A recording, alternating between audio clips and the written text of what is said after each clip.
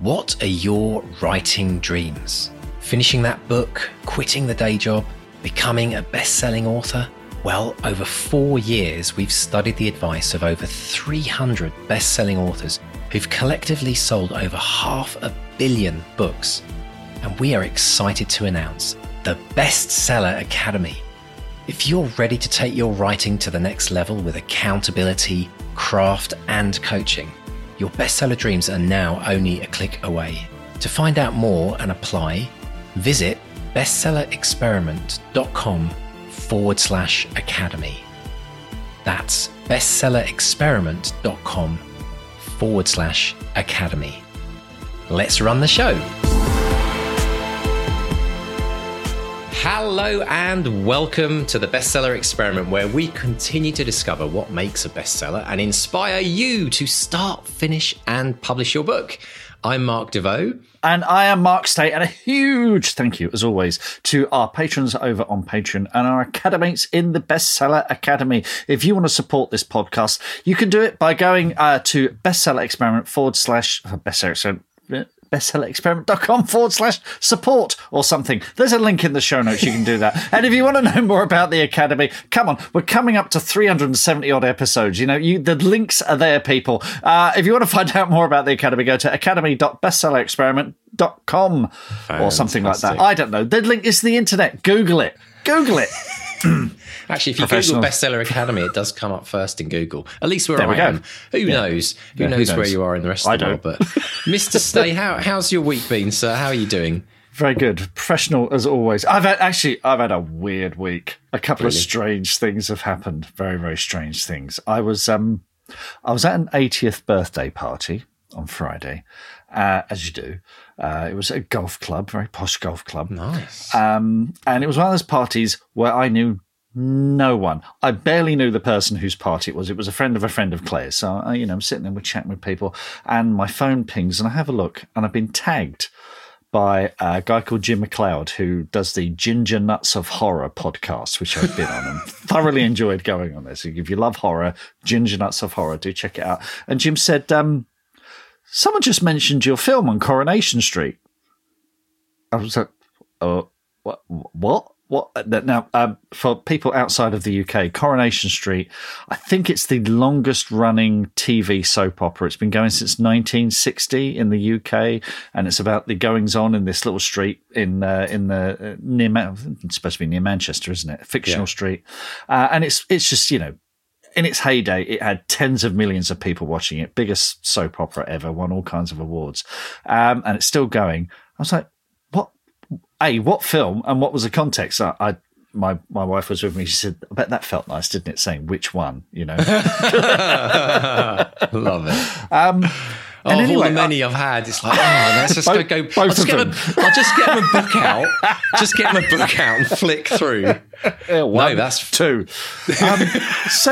So he said, it's your film Unwelcome, which is coming out in Halloween 2022. And I was like, what? Anyway, I managed to, the next morning, because we had a late night, I checked it the next morning. I went on to, because it's on ITV and they have this play, which is the world's worst playback player ever, right? The BBC iPlayer, terrific. The ITV player, my God. If you just want to watch endless adverts, the same 3 adverts again and again and again, try the ITV player. Anyway, that's an aside. So I'm going, after about 20 minutes of watching the same 3 adverts, I managed to scroll through to the bit, because my sister watches it. She said, it came up where these people were sitting in a restaurant. And so it's a scene where you've got these parents and their daughter and the boyfriend they don't approve of, and they're chatting away. And they say, what are you doing this weekend? And the boyfriend says, I want to go and see this sick new horror film, Unwelcome. And the dad says, I've seen the trailer. It looks really cool. We should all go and see it together. And I'm sitting there going, what? And of course it clicked because the film was supposed to be out that week. It was supposed to come out on St. Patrick's Day, but because of Omicron, Warner's decided to move it to Halloween, which I think was a wise decision. But obviously what's happened is the writers who are working way in advance are going, okay, we need our kids to go and see a movie. What's a cool horror movie they can see? Oh, excellent. Okay, there's a film called Unwelcome. Let's have a look at the trailer. Yeah, that looks good. So that's what I think happened. Of course, it was shot maybe before, or written before we moved the film. So that's why it's there. That's so bonkers. It's completely unreal. And the thing is, I, my mum loves Coronation Street. When I, growing up, we would always watch it. And these are in the days of Hilda Ogden when it was at its absolute peak. The crinkly tights. I remember that. And so her hair in curlers and stuff like that. So to be on what is a national institution, to get a mention like that, it's just phenomenal. It's just like 7 months too soon. But I know. Well, you can never start your publicity early enough, right? I mean, I think, But yeah, it's just the most weirdest thing, because I mean, and when you say for people in other parts of the world, I've got to tell you, Mark, Coronation Street over here, there's a hardcore group of Canadians. Really? It's like a. I think it's because there's a lot of kind of, there's many, everyone you meet in Canada says, oh, I've got an English granny, or I've got an English auntie, or I've got an English grandfather, or I used to live in England and moved across when I was 2 or 3. And it's really interesting because I think there's still that real connection. And so a lot of Canadians watch Coronation Street. And it still is. I'm pretty certain. I used to look at the TV ratings back in the day before, when there used to be scheduled programs. Remember those days, all those years ago? Oh, but, yeah. I always remember EastEnders and Coronation Street were always the 2 most watched shows and we were talking like an average of 20 million viewers a week. But it's incredible, because what struck me when I saw a clip on your Facebook page and I was like, what is that? And but the thing that I thought I went to is, because when you go in to watch like Mission Impossible in the cinema, and Tom Cruise flips open his MacBook, and pulls out his latest iPhone, whatever, 27 or whatever.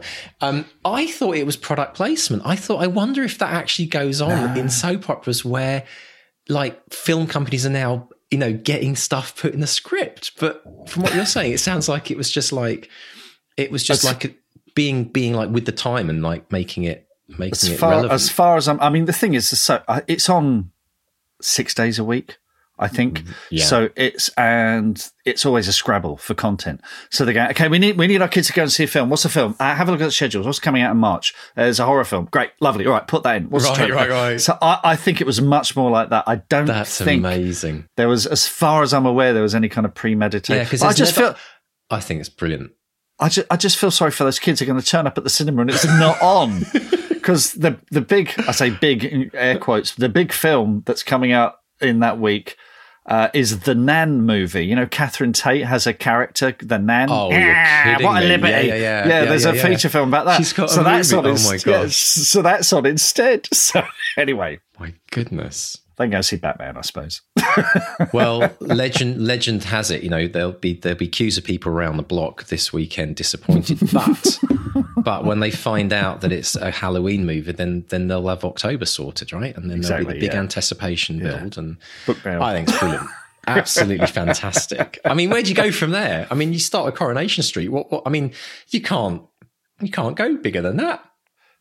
I suppose what would be your, okay, here you go. Simpsons, yes. I was going to say, what would be your dream your dream mention of the movie on a TV show? Simpsons would be pretty cool. I think any kind of Simpsons parody or reference would be, because I love the Channel 4 series Derry Girls, and we have a Derry Girl in Unwelcome. We have Jamie Lee O'Donnell in it, and I follow a couple of them on social media, and the Simpsons had an ice cream parlor called Dairy Girls.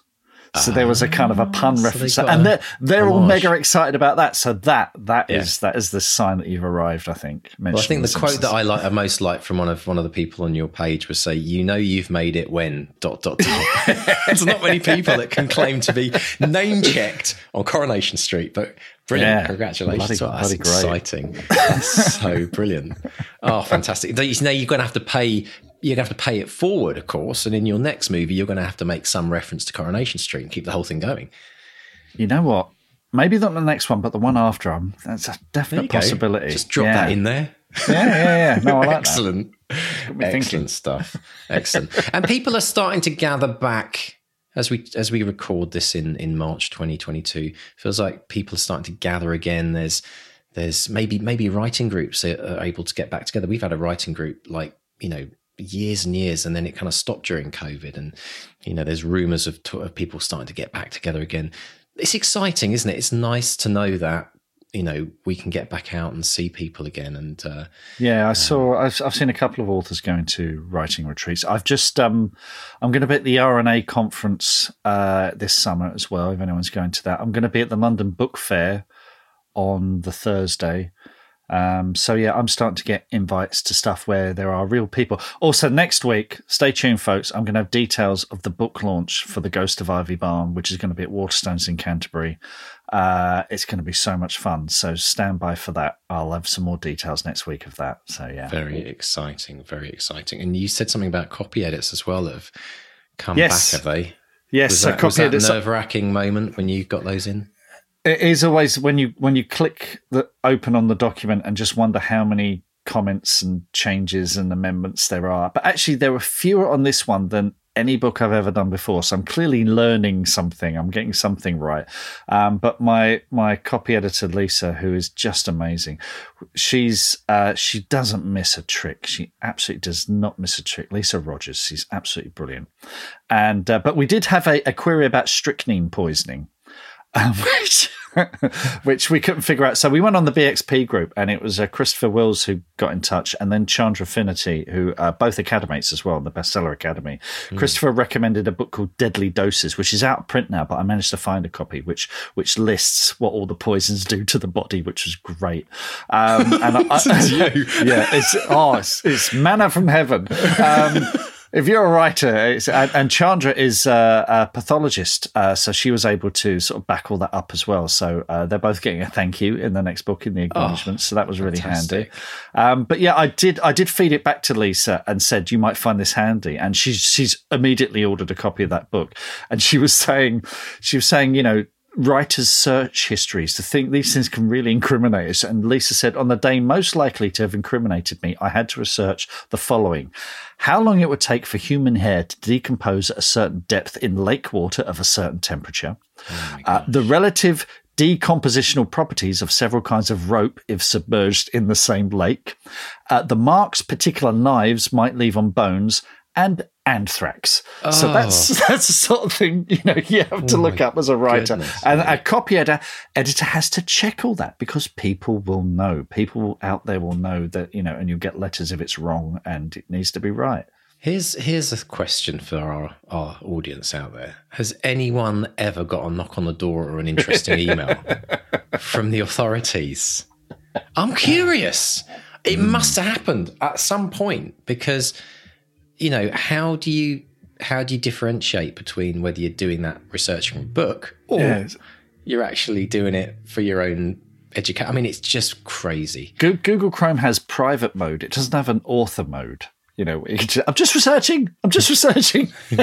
I thought you said Google Crime for a minute there. I thought, is this a whole new search engine? That's a good idea. It's a whole new search engine, that's brilliant. Unbelievable stuff. But no, that is, let's dive into our interview this week, because there's a lot about research in this interview, and it's fascinating. The debate about research continues, and but it's a fascinating, for anyone who's an Agatha Christie's fan, you are going to absolutely love this. So Mark, tell us about our author guest this week, Nina de Gramont. Well, before we talk about Nina, I just want to give everyone a bit of historical context, because not everyone knows about this, but on December 3rd, 1926, Agatha Christie disappeared. So her husband had been having an affair with a woman called Nancy Neal, and he'd asked Agatha for a divorce in the August of that year. But in December, when Agatha disappeared, they were still together, but clearly things got a bit out of hand, because Agatha got in a car and just vanished. The car was found parked above a chalk quarry. It had a driving license in there and some clothes, and it just became a sensation. Rewards were offered. More than 1,000 police officers were involved. 15,000 volunteers searched the area. Sir Arthur Conan Doyle gave one of Agatha Christie's gloves to a spirit medium. That came to nothing. It even made the front page of the New York Times. Then, after 11 days, she was found alive and well at the Old Swan Hotel in Harrogate, which I think I've stayed at. I went to the Harrogate Crime Festival a few years ago, and the publisher booked me in, and I think it's the same hotel, I think. And she was registered under the name Mrs. Tressa Neal. Neal, same surname as her husband's lover. Now, Agatha never spoke about it.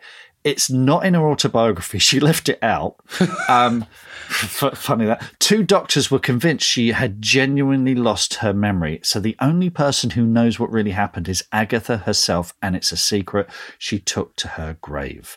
So our guest today, Nina de Gramont, who's a fantastic author. She's written books like Meet Me at the River, Every Little Thing in the World, Gossip of the Starlings. She's written YA stuff. She's now written a book called The Christie Affair, and it tells the story from a fictional point of view. It was a Reese Witherspoon book club choice, and it's just been a sensation, and people are loving it. So we discuss the whole Agatha Christie thing. We talk about choosing a point of view when writing about real events, researching remotely, and writing, I was surprised by this, writing for Marvel. So intriguing. Let's dive in and listen to Mark chatting with the lovely Nina de Gramont. Nina, welcome to the Bestseller Experiment. How are you today? I'm very well. Thank you so much for having me. It's our absolute pleasure, and this is such an incredible book to discuss, because it's based on real events. It's based on a very mysterious event. Anyone who knows about Agatha Christie knows about this extraordinary time. In 1926, Agatha Christie disappeared for 11 days. And what I love, you've written this fantastic novel, The Christie Affair. And folks watching this on YouTube, let's just take a moment to luxuriate in that cover, which is all lovely and shiny and absolutely gorgeous. But I just here on the inside is the shout line. In 1926, Agatha Christie disappeared for 11 days. Only I know the truth of her disappearance. I'm no Hercule Poirot. I'm her husband's mistress. That is how to grab the reader. Nina, welcome to the show. It's where did this all come from? Were you a lifelong Agatha Christie fan, or is this something you only discovered quite recently? I discovered about her disappearance in 2015. I read an article by Matthew Thompson in the lineup, and I thought it was very interesting. I was not a particular Agatha Christie fan. I had seen movies based on her novels, but I had never read any of them myself. But I just was so taken by the idea of somebody so iconic and so successful, and who we think of as so impervious, I guess, or I thought of her as so impervious to the slings and arrows of outrageous fortune. And to think of her at a time when she was so vulnerable, that this could happen, was very moving to me. Well, this is what I love is the point of view you've chosen for this book, because, you know, Agatha Christie's husband announced that he was leaving her for a younger woman, Nancy Neal, who was 10 years younger. And Agatha Christie was only 36 when this happened. And so it's such an inspired choice to start the story from the point of view of Nancy Neal. Was that a big aha moment for you? Was that your way in? You know, I think I knew right away that I wanted to narrate it from a version of Nancy. I created a fictional Nancy Neal because I wanted to change a lot of things about her, and the best way to do it seemed to be to just start from scratch with an entirely new person. But I knew I wanted to narrate it from the mistress's point of view, partly because I knew that imaginings of the story had been told before, but I hadn't seen that. I didn't discover that way in when I was looking at other interpretations of it. And also because I thought it would be really interesting to sort of do a combination of looking at the horror of having the stranger have this really intimate glimpse into your marriage uninvited, and into your personal, most vulnerable moments.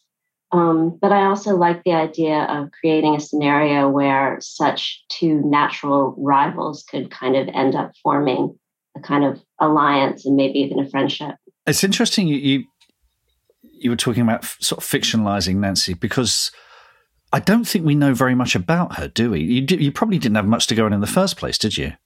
I didn't. The things I was able to find out about her was, I wanted there to be a much bigger class divide between her and the Christies, but Nancy Neal was pretty middle class. Her father was an engineer. Her parents lived in Croxley Green. Is that the correct way to say it? It sounds fine to me, Nina. Sounds fine to me. I've only just learned that Berkshire is called Berkshire. Berkshire, yes. And she did have 3 sisters, which is one thing that I've kept for Nan, because I wanted her to, Nan O'Day is what I renamed the mistress, and I wanted her to have, I wanted her to be somebody who wasn't naturally at odds with other women, who really, sought out friendships and was a girl's girl, I guess you could say. Fantastic.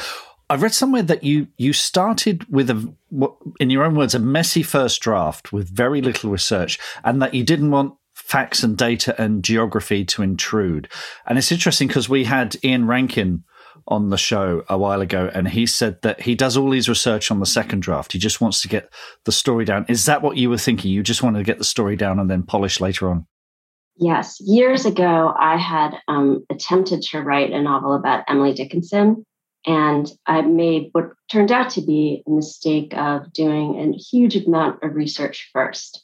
And I, went to Amherst and toured the homes where she lived and read a lot of books and her letters and, went to the library to get her sister's journals. And then when I sat down to write the book, I didn't have a story. All I had was, maybe I could have written a new biography, but I didn't have anything. So this time I really wanted to not worry about getting things wrong and not find out a lot of things that I could regurgitate. Instead, I really concentrated on creating a story of my own and did the research down the road. And, had to change a lot of things, made some pretty harrowing mistakes that I had to totally restructure the story around. But if I would advise anybody who's interested in writing a novel based on facts or rooted in history to do it that way. It's very liberating, and you can always fix things. So presumably, you've got Agatha, you've got Nina. There's a kind of connection between the two. Is in that first draft, what were you focusing on? Was it kind of an emotional connection between them, an emotional core? What was it that kept you going?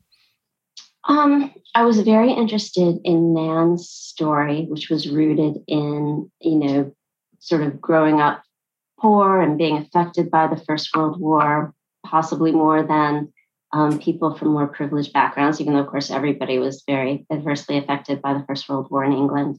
But she also has a history where she was pregnant at 19 and unmarried and ends up in a mother and baby home in Cork, Ireland.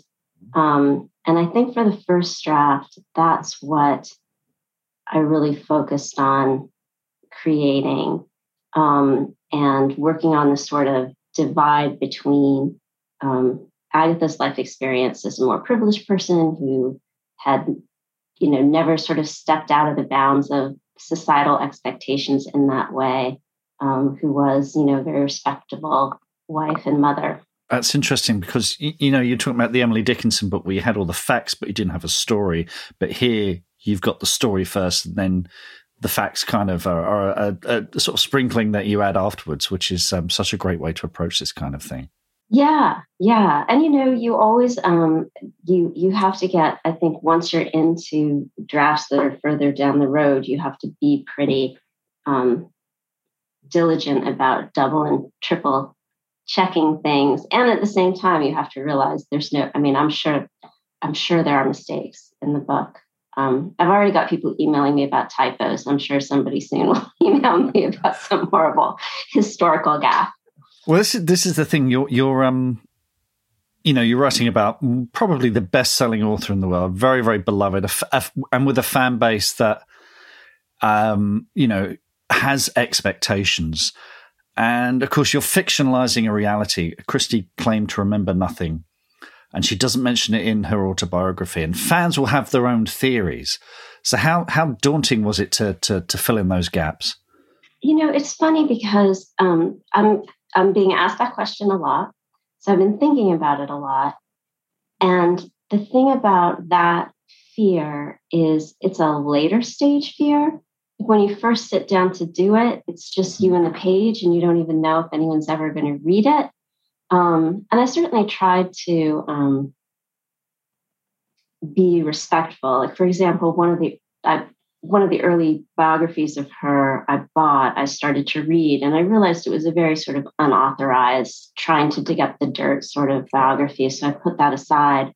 And I really, for most of the anecdotes and most of the descriptors and things like that in the book, I used her autobiography because I wanted to present her in a light that I could at least guess she might want to be presented in. But honestly, those fears didn't really kick in till I was closer to publication. And, I realized there's never any pleasing everybody. No. And, I know that people will have expectations in terms of how they want the story to unfold, and also their, great attachment to a deservedly beloved person. So, just sort of put on the armor and try to pay more attention to the people who are pleased with it. As part of your preparation for this, you also read Agatha's greatest hits, which must have been a real treat. Was there anything that you learned from her writing that you took through to writing this book? Yes. So I was not expecting, when I started reading her novels, the level of social commentary and also her ability. But I knew I wanted to put sort of Christie-esque elements into the novel, so it was partly an homage. But I think she is right on par with Jane Austen as far as presenting a character, even if it's a very secondary character, and writing one line that it can be funny or it can be poignant, but it just captures the person in such a layer of depth that I was really, and it was something I attempted to start to, I tried to do it a little bit in the book as an imitation of her, but honestly, I think that's, trying to, I don't know what the comparison is. It's such a virtuoso skill that I don't know that I accomplished it, but it was fun to note that, and fun to see, a lot of times when you read a really great author, you realize the things that you're not doing or the things that you're writing might be lacking. And it's fun to attempt it, at least. It's kind of, sometimes we read these authors and they can inspire us, but there are other times when you just think, I'm never going to be Agatha Christie. I can never reach I kind of love, but that is her genius, isn't it? It really, I heard somewhere, I think it was Brian Aldiss, once said that Agatha Christie told him that she would write everything up to the final chapter without knowing who did it, then she would pick the least likely suspect and then go back and make changes to frame them for the murder. And I think the secret to her is she just has so much fun with her characters in bringing them to life, and they are so vivid, and there is a genius to that. And I think it's and the fact that over nearly 100 years later these books still stand the test of time really says something, doesn't it? Yeah, I think it's a combination of, you can tell from her plays, from a lot of the very sort of cinematic dialogue heavy scenes in the novels, and especially from her nonfiction, that she was somebody who was just really willing to be on the verge of a good laugh, and liked to laugh at herself and at the world. And I think that's part of the reason her books are so enduring. And also, I think she was very curious and about other people and other cultures in a way that really transcended the time and place she was from. Absolutely. Very much so.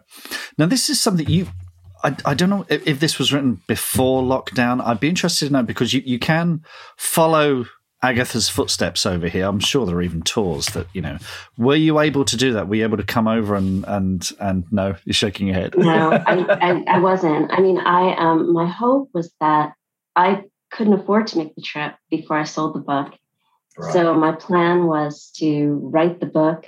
If I sold it, make the trip and come to England before I did whatever edits my editor wanted me to do. But the book sold, I think, on February 20-something, right. 2020.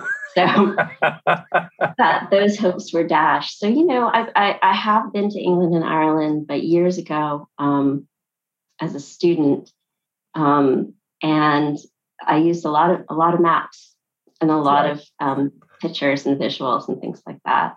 Okay. Well, I had to ask because it doesn't, that doesn't show. It doesn't show that you weren't there. It feels real. The atmosphere is real. So it definitely comes across, which is, this is a debate we have a lot on this podcast, which is research. If you're writing about mountaineering, do you need to go and climb a mountain? And obviously that might help.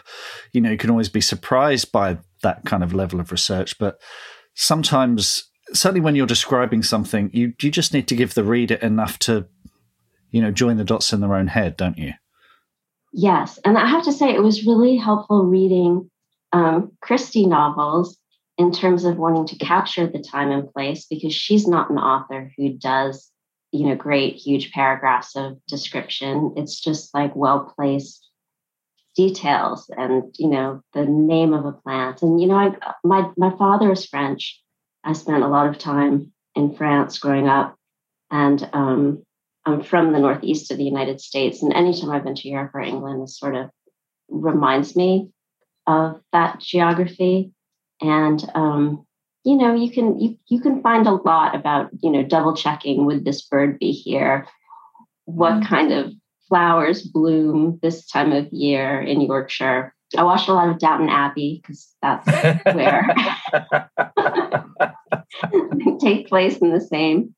But although I don't think Downton Abbey is filmed in Yorkshire, is it? Is it filmed? It's I think it's Highclere Castle, isn't it? Which I'm not totally. It's in the middle of England anyway, so close enough. Yeah. Yeah.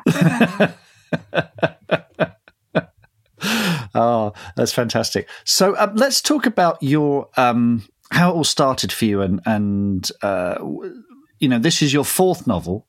When did it? Oh, I understand you write under other names as well. So tell us where it all started for you, Nina.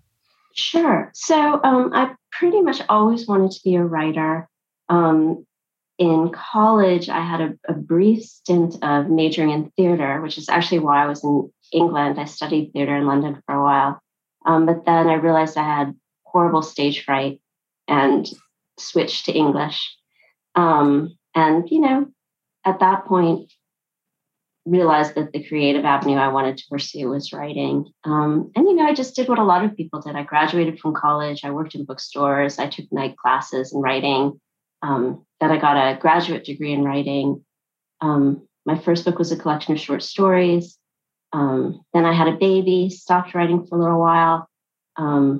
Then started writing again, published a novel. I've got a few novels for young adults, for teens. And then the two novels I wrote under different names. One I wrote for Marvel Comics about the X-Men character Rogue. And actually that was good preparation for how people might react to being upset about my depiction of Agatha Christie, because you cannot please everybody in the Marvel universe. I'm here to tell you. And then I wrote another young adult novel for Penguin. They had an idea for a novel and hired me to write it. And I decided to write that under a different name just to kind of differentiate it from my other work. That's fascinating. Writing anything for Marvel is, I can imagine it can be both a joy and a kind of a poison chalice, because there are those expectations. What was your approach to? Because Rogue is a character as well that's been depicted in quite different ways in sort of the Marvel history. Were you allowed a kind of creative freedom to play with that, or were you given kind of very strict guidelines on what you could and couldn't do? To an extent, I was given freedom, but they would, and it wasn't so much that they would. They wanted it to be an origin story, so I did sort of stick to the Anne-Marie, backstory that they'd given her. But they pretty much let me do what I wanted, but little things like, I had her smoking in an early draft, and they were like, oh, no, Rogue does not smoke. So little sort of unexpected things like that. But in general, they gave me a lot of free rein. It was pretty fun, but I mean, I had to write that novel very fast. I think they gave me 6 weeks to turn the original draft in. So wow. And that was a little lesson in writing too, sort of doing everything fast forward. Wow. What was your sort of daily word count on something like that? And was it something that you planned out ahead, or did you just jump in? I did not plan it ahead. I had to sort of write things to get the job. And then I had to write a few pages and kind of a brief outline to get the job. And then I was waiting to hear whether I got the job. And I thought, I know if I were smart, I'd start writing it now. But at the same time, I refused to write it and then not be hired to do it. Yeah. So I waited until I was hired. And then the way I've always written is to write a messy, horrible, mistake-laden first draft and then go back and fix it. And I just thought, I'm going to stick to that method. And in order to do it, I'm just going to have to write like 20 pages a day. So I did. I would wake up in the morning and write 10 pages, and I would take a break, and then I'd write another 10 pages until I had a first draft. I took a few days off from that first. It was exactly the same process I used for every other thing I've written, except for in a really short time frame. Would you do it again? Maybe. I mean, it was kind of fun, honestly. And even though I think it even said on the cover that, it was Nina de Gramont's pen name. There was a nice sort of protective anonymity to it. Right. I wasn't as anxious about the reception. I do think if I did it again, I might just do it, not admit to anybody. It would be fun to really have a pseudonym and hide behind it and not, just sort of watch the show untouched. Like a superhero, you have your alter ego. Yeah, absolutely. I've never thought of it like that before. Fantastic. What's coming next from you, Nina? Honestly, Mark, I don't know yet. I've sort of started writing a novel and then put it aside. I don't know if I'll go back to it. But the past 6 months or so, I've had to write a lot of short pieces and publicity pieces for this book. And I teach at the University of North Carolina, Wilmington, and that's been pretty work involved, especially during these COVID times. Yeah, so I don't have a definite plan for what's happening next yet. Okay, well, we salute all teachers during these very, very difficult times. Folks, again, let's just, YouTube viewers, just look at that cover. And the US cover is gorgeous as well, isn't it? Thank you. They're both beautiful. Michael Storings designed the US cover, and Neil Lang did the Christie affair. And I mean, both of them, I love Neil's design so much. And the first thing I thought when I saw it was, he really read the book and he really sort of, saw an image that kind of got to the heart of it. Yeah. So yeah, I just love it. Wonderful stuff. Well, Nina, thank you so much for speaking to us, and we look forward to whatever comes next. And folks, grab your copy of The Christie Affair. It's a wonderful, wonderful story. And Nina, speak to you again soon. Thank you so much, Mark. It was a pleasure. I'll tell you what, when you hear intriguing stories like that, it's almost like Agatha was doing this to enable authors to just have fun with it in the future. That's a good It's kind of like her that. her last kind of thriller that she leaves for everyone is for everyone else to debate. But I love the fact that, that Nina's taken this story and, tried to put her version of events together and turned it into almost like an Agatha Christie novel in many ways. Yes. And what I think is great is that she's given us a way into the story. She's taken Nancy Neal, who we know very little about, and she's fictionalized her. She's taken some liberties, but she's given us, the reader, a way into the story, not only as an observer, but as a point of view, as a kind of foot in the door. And instead of it just being kind of a dry historical recounting of what happened, there's an emotional heft to it as well. We're involved, we're engaged, and I think it's so clever.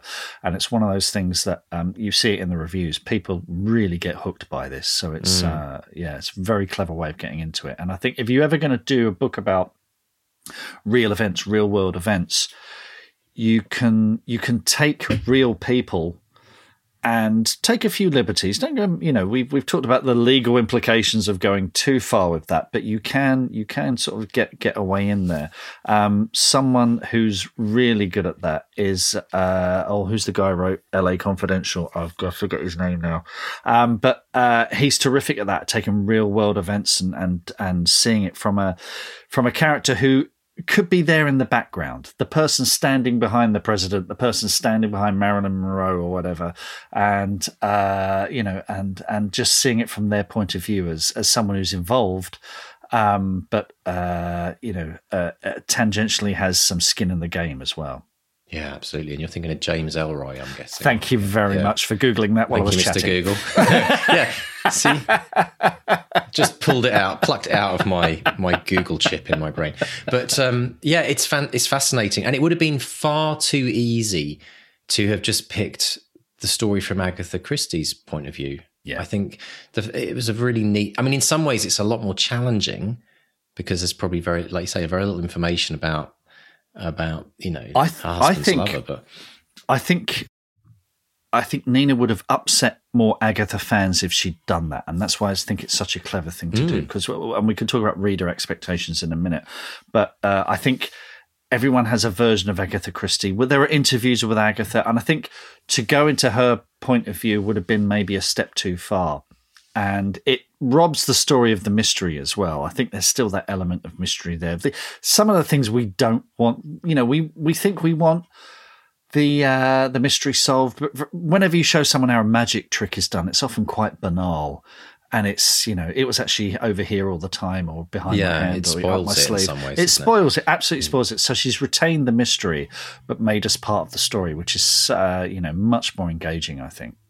Now, this was the second time recently that we've heard from an author that kind of left the research or was going to do a lot of the research, but filled the blanks in afterwards. And it really got me thinking. I mean, I always loved it when it, you reference, in Rankin kind of talking about it, but that really landed home, this idea of like, don't get sucked into the research too early on. And it makes me realize as well, when we think about how many authors struggle to get to the end of the first draft, just as the first massive kind of milestone of their journey with their book, in some ways by allowing themselves not to dive into too much research early on, there's more likelihood, there's more chance that they are going to get to the end of the first draft, which then gives them the opportunity to start filling in the blanks. And I love this. If I was ever going to write a historical novel, I think I would totally go down that route as well, because to me it makes total sense.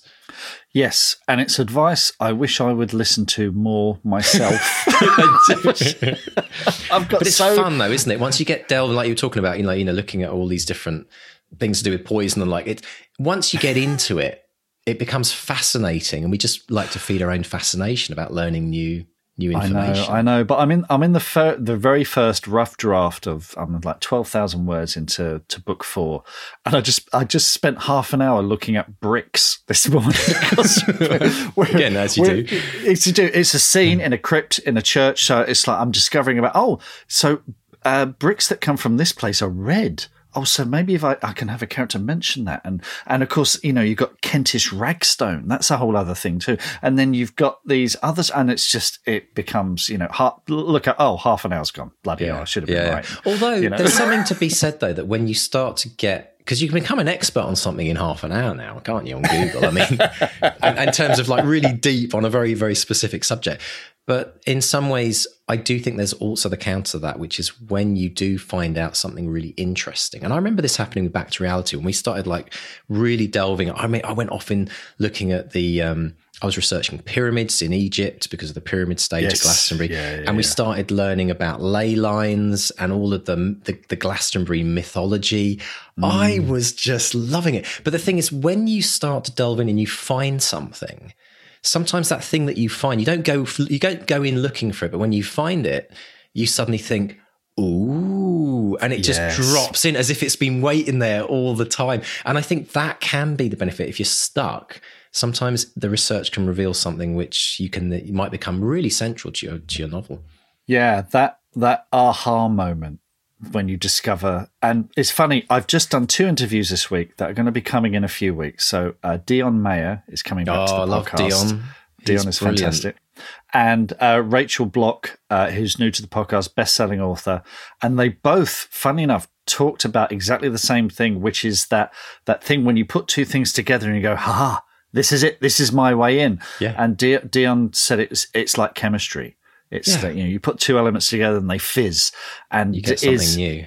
So it's something weirdly that Nina's discussed, and we've got coming up in a few future episodes. And it is you bounce up and down, you think yes, this is the thing, and it's really exciting. So it is worth doing. It is definitely worth doing. I've delved into recently money printing machines and how they work.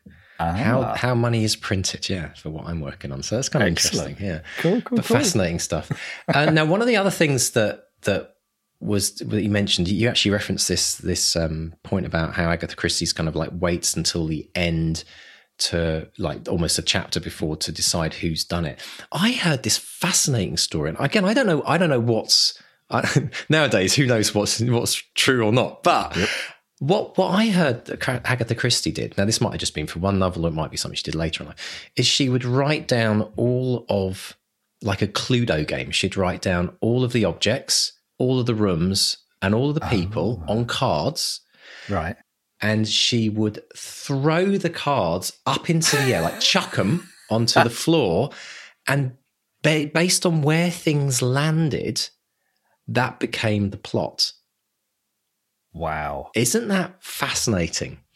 Sounds like a bloody mess, but... but isn't it cool how you kind of like just... So you leave it to fate almost as to like who, what the murder weapon is, who's it most near, that's the person that committed the murder. And then all the different other characters in there. And so, it was a really, really interesting way of going about doing something like that. I mean, all this points to the fact that Agatha Christie, I think, was a very mischievous character. I think she was and I think this is an essential element of being an author. You have to love winding people up. You have to love teasing people and saying, come here, it's over here, it's this thing over. It's not this thing at all, it's this thing over here. Again, a bit like a magician, misdirection, all that kind of thing. No matter what genre you're writing in, I think you have to tease people and say, you think it's this kind of thing? It's not this kind of thing at all. And then you surprise, and if it's done well, you delight the reader with it. And I think, Agatha, I have a feeling she was a wind-up merchant. I think she loved teasing people. Hitchcock was the same. Oh yeah, Hitchcock was the same. He delighted in his movies setting up expectations and then completely undermining them. M. Night Shyamalan does a similar kind of thing too. But so it's I think the thing with the Agatha Christie. Told this thing to Brian Aldiss, and Brian Aldiss was one of the giants of science fiction, terrific writer in his own right, massive award winner and bestseller. So she didn't know the murder until the penultimate chapter. And I think the thing that we can take from that we can use is that as she's writing, she's not focusing on the murderer. She's not thinking, "Ooh, this is the person who did it, so I'll put all my focus on him or her." And then, whereas she's writing an ensemble. And any one of these people could be the antagonist. And I think that's why when you watch something like, read something like Death on the Nile or Murder on the Orient Express And Then There Were None, where you've got a rogues gallery of people and it could be any one of them, then they're all fun. They're all delightful. They're all, it could be him or it could be her. It could be them.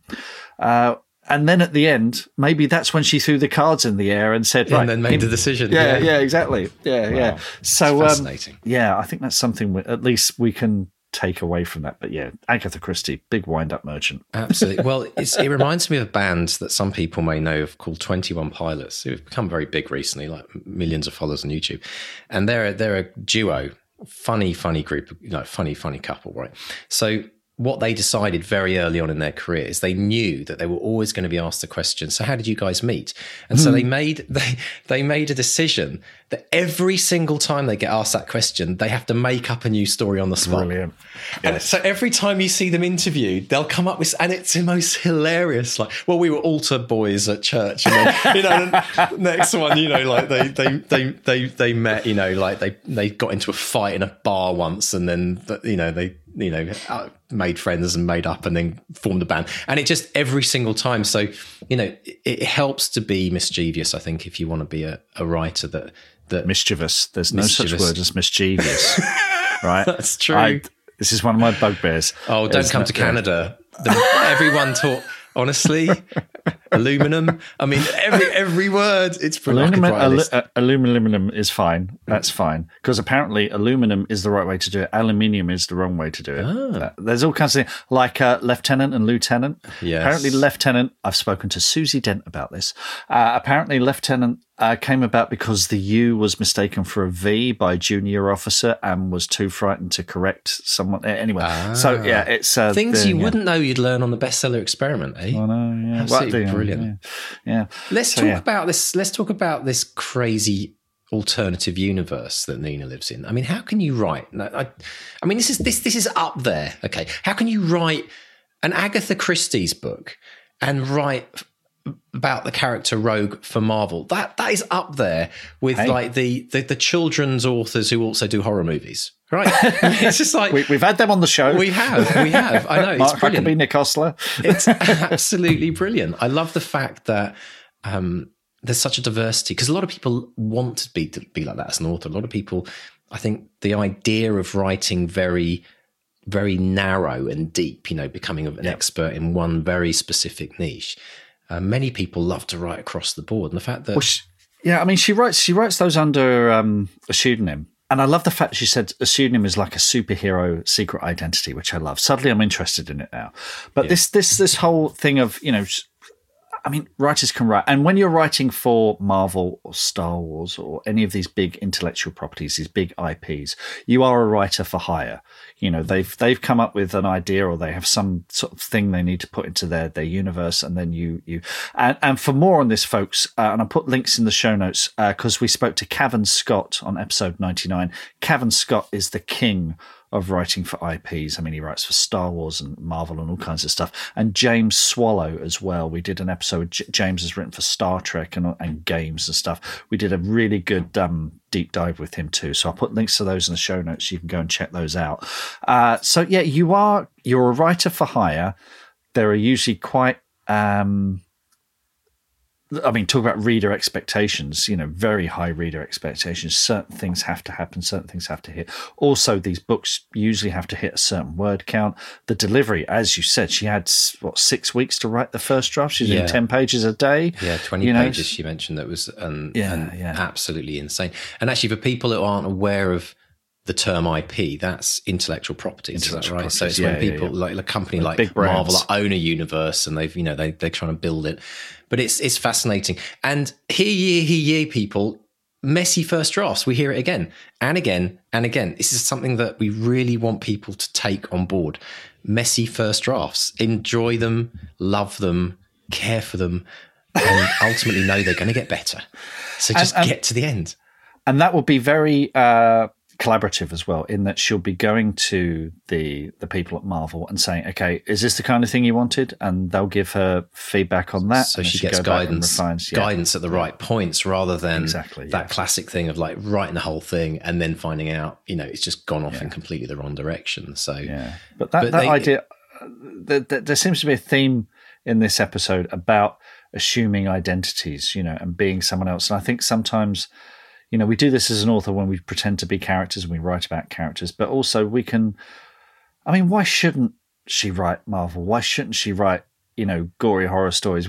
If just look at my bookshelves, around, well, maybe not those, they're all kind of genre stuff, but around the house, I've got classics and I've got comic books and I've got, serious stuff and funny stuff.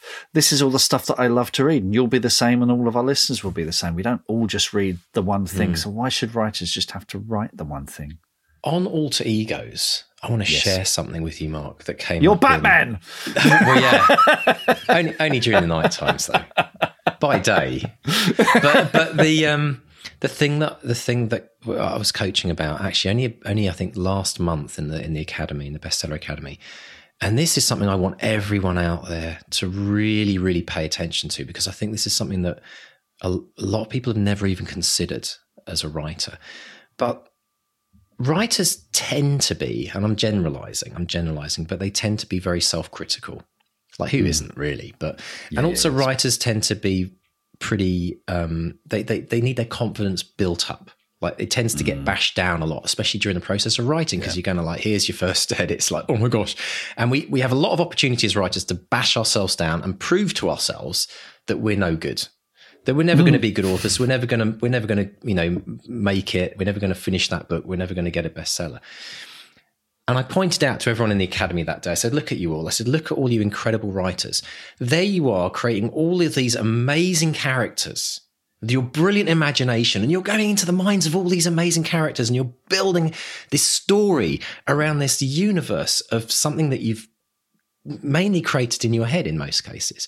I said, but the one character you've left out is yourself.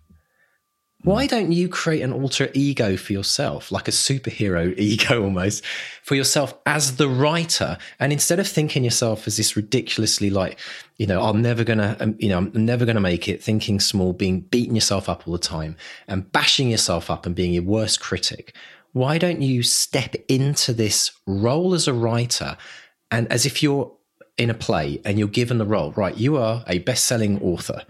Right, so play that role. What would happen to people if they actually were able to, almost convince themselves that they're that character, and just whilst they write, they write like a best-selling author, and then they can go back to being all self-critical once they've written those 3 or 4 pages today. Right, go back and do all that. But when you sit down at your desk, take on that persona of like, I'm here, and this is the role I've been given, and this is the role I'm now going to do.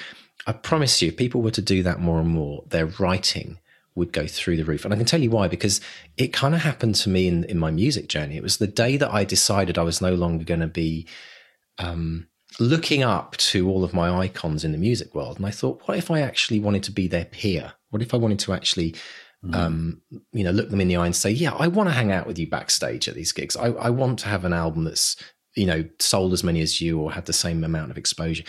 And I think that is transferable into every career, but particularly within writing, because of the fact that we're creating characters. Let's create one for ourselves. Yeah. And do you know what else happens when you meet those people who have had massive success and doing really well? You discover they are just as riddled with doubt as you are. And they're normal human beings, ordinary human beings who've just had an incredible adventure with their even if they've got a massive ego and lots of bluster, you will see, if you have a conversation with them, you'll see a little, we know, don't we? Because how many million-selling authors have we interviewed who've always said, it doesn't matter how many books I've sold. It doesn't matter if this is book 3 or 20. I still think this is the biggest pile of poo I've ever written. The most recent. And you just hear that again and again. And in some ways, it keeps people sharp, right? It means you don't get complacent. I've just had something. I've just been editing a couple of books for clients, and they're good books. I really enjoyed them, and I do a report and I give them feedback, and it's just happened twice in the last couple of weeks where I've said, "This is great. This has really got something." I think you've these are the positives, and the feedback was either, "Are you sure?" They were kind of, they had no idea. They'd lost all sight of what was good and what was bad. And that's why that kind of external validation is so important. That's huge though as well, because, we can't see the forest for the trees when we're the writer, because we're so close to our work. We're sometimes the worst judge of our work because we're so close to it. We know every flaw, every single spelling mistake. It's like, that's why we need somebody else to look at it. Hence the editor. Yes. Another part of the journey, and I found this was interesting that Nina said about her book designer who actually read her book. Yes, that is quite unusual. Actually, that is very unusual. You've got a good book designer when, right? ... Because I remember when we reached out and we were getting our looking for a book cover designer. I always remember it was fantastic that during the first conversations, there were characters referenced, and you thought, they've actually read the story. Because I think it's a bit like being an actor in some ways, where you're kind of looking at, the character you're going to play and getting into that character. For a book designer to read the book, they can really bring the elements of the story into that cover. And but it's a big ask as well, because that's a lot of upfront investment for a book cover designer to do. But when they do read it, you've got a good one. It is really unusual though, because particularly if they're working at a publisher, they'll be working on so many different projects at the same time. But clearly this, maybe the designer was a big Agatha Christie fan and just jumped in.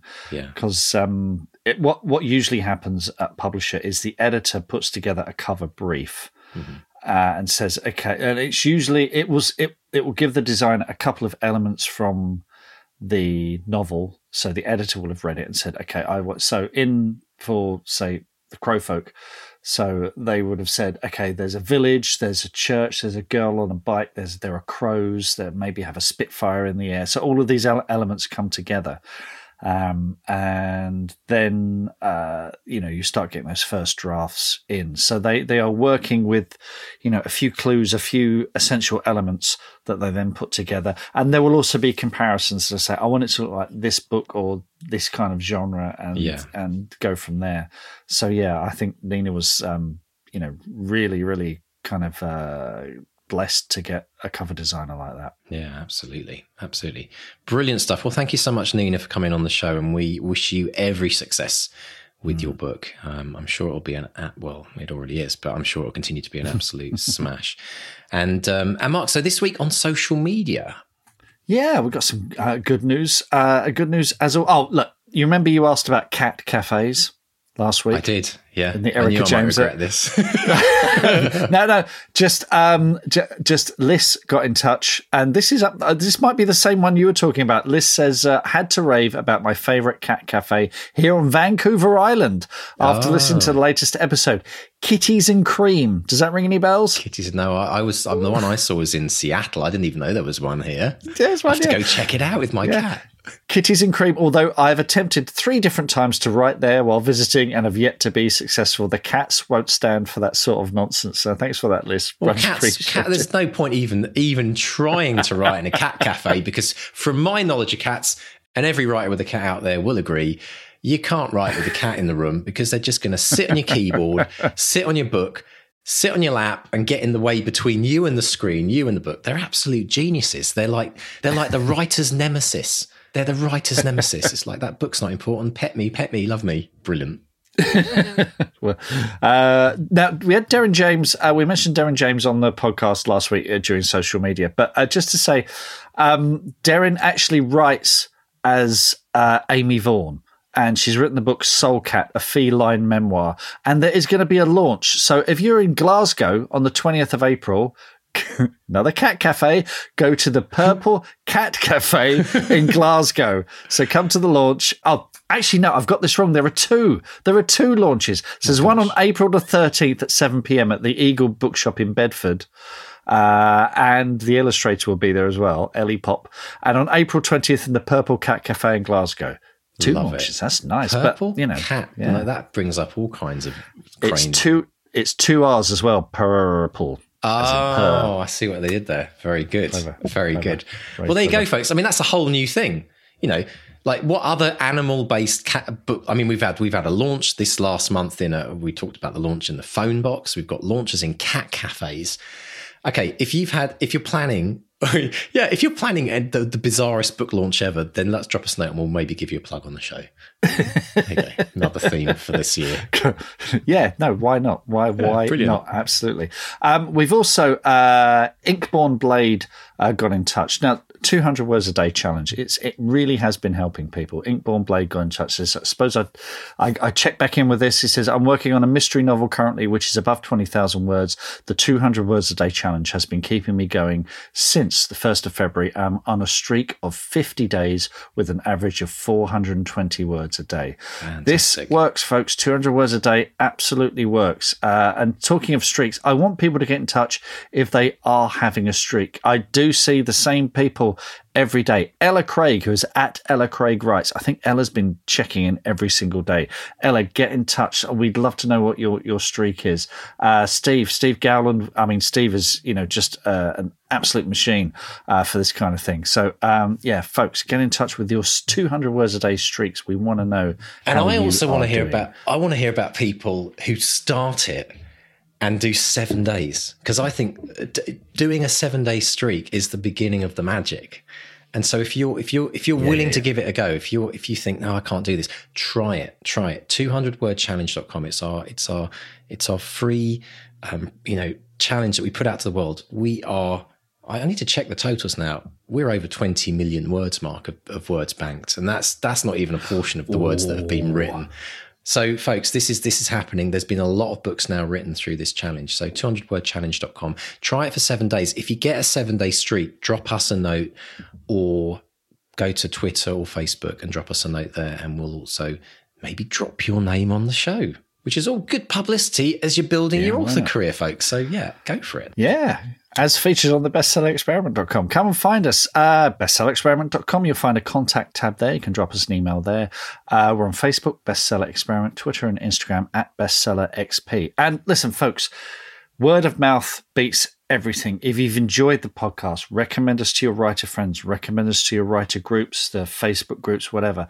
That's what keeps us going. And subscribe, hit that subscribe button, because that really helps keep us visible as well. And any ratings and reviews are much appreciated. Absolutely. And on top of the 200 Word Challenge, if you would like to go deep with Mark and I, have us as your coaches twice a month, live Zoom calls that we do on craft and life coaching, plus access to over 30 courses and an amazing community of writers. Do check out the Bestseller Academy. That's academy.bestsellerexperiment.com. So, Mr. Stay, thank you so much, sir. Have a great week. Enjoy whatever falls your way. Maybe some more soap operas for next week to talk about. Who knows? Maybe you could do double whammy, get EastEnders as well. There's all kinds of potentials for unwelcoming EastEnders as well. People knocking on doors. Right? Brilliant stuff. Excellent, everyone. Listen, and that leaves us just to say thank you so much for tuning in this week. We can't wait to be with you again next week. Have a really great writing week. Go for it. Maybe play for a day at being that amazing best-selling writer in your mind. See what happens and let us know. Let us know if it makes a difference. All right, folks, have a good one. And it's a goodbye from Mark 1. And a goodbye from Mark 2. Toodaloo. Goodbye. Bye.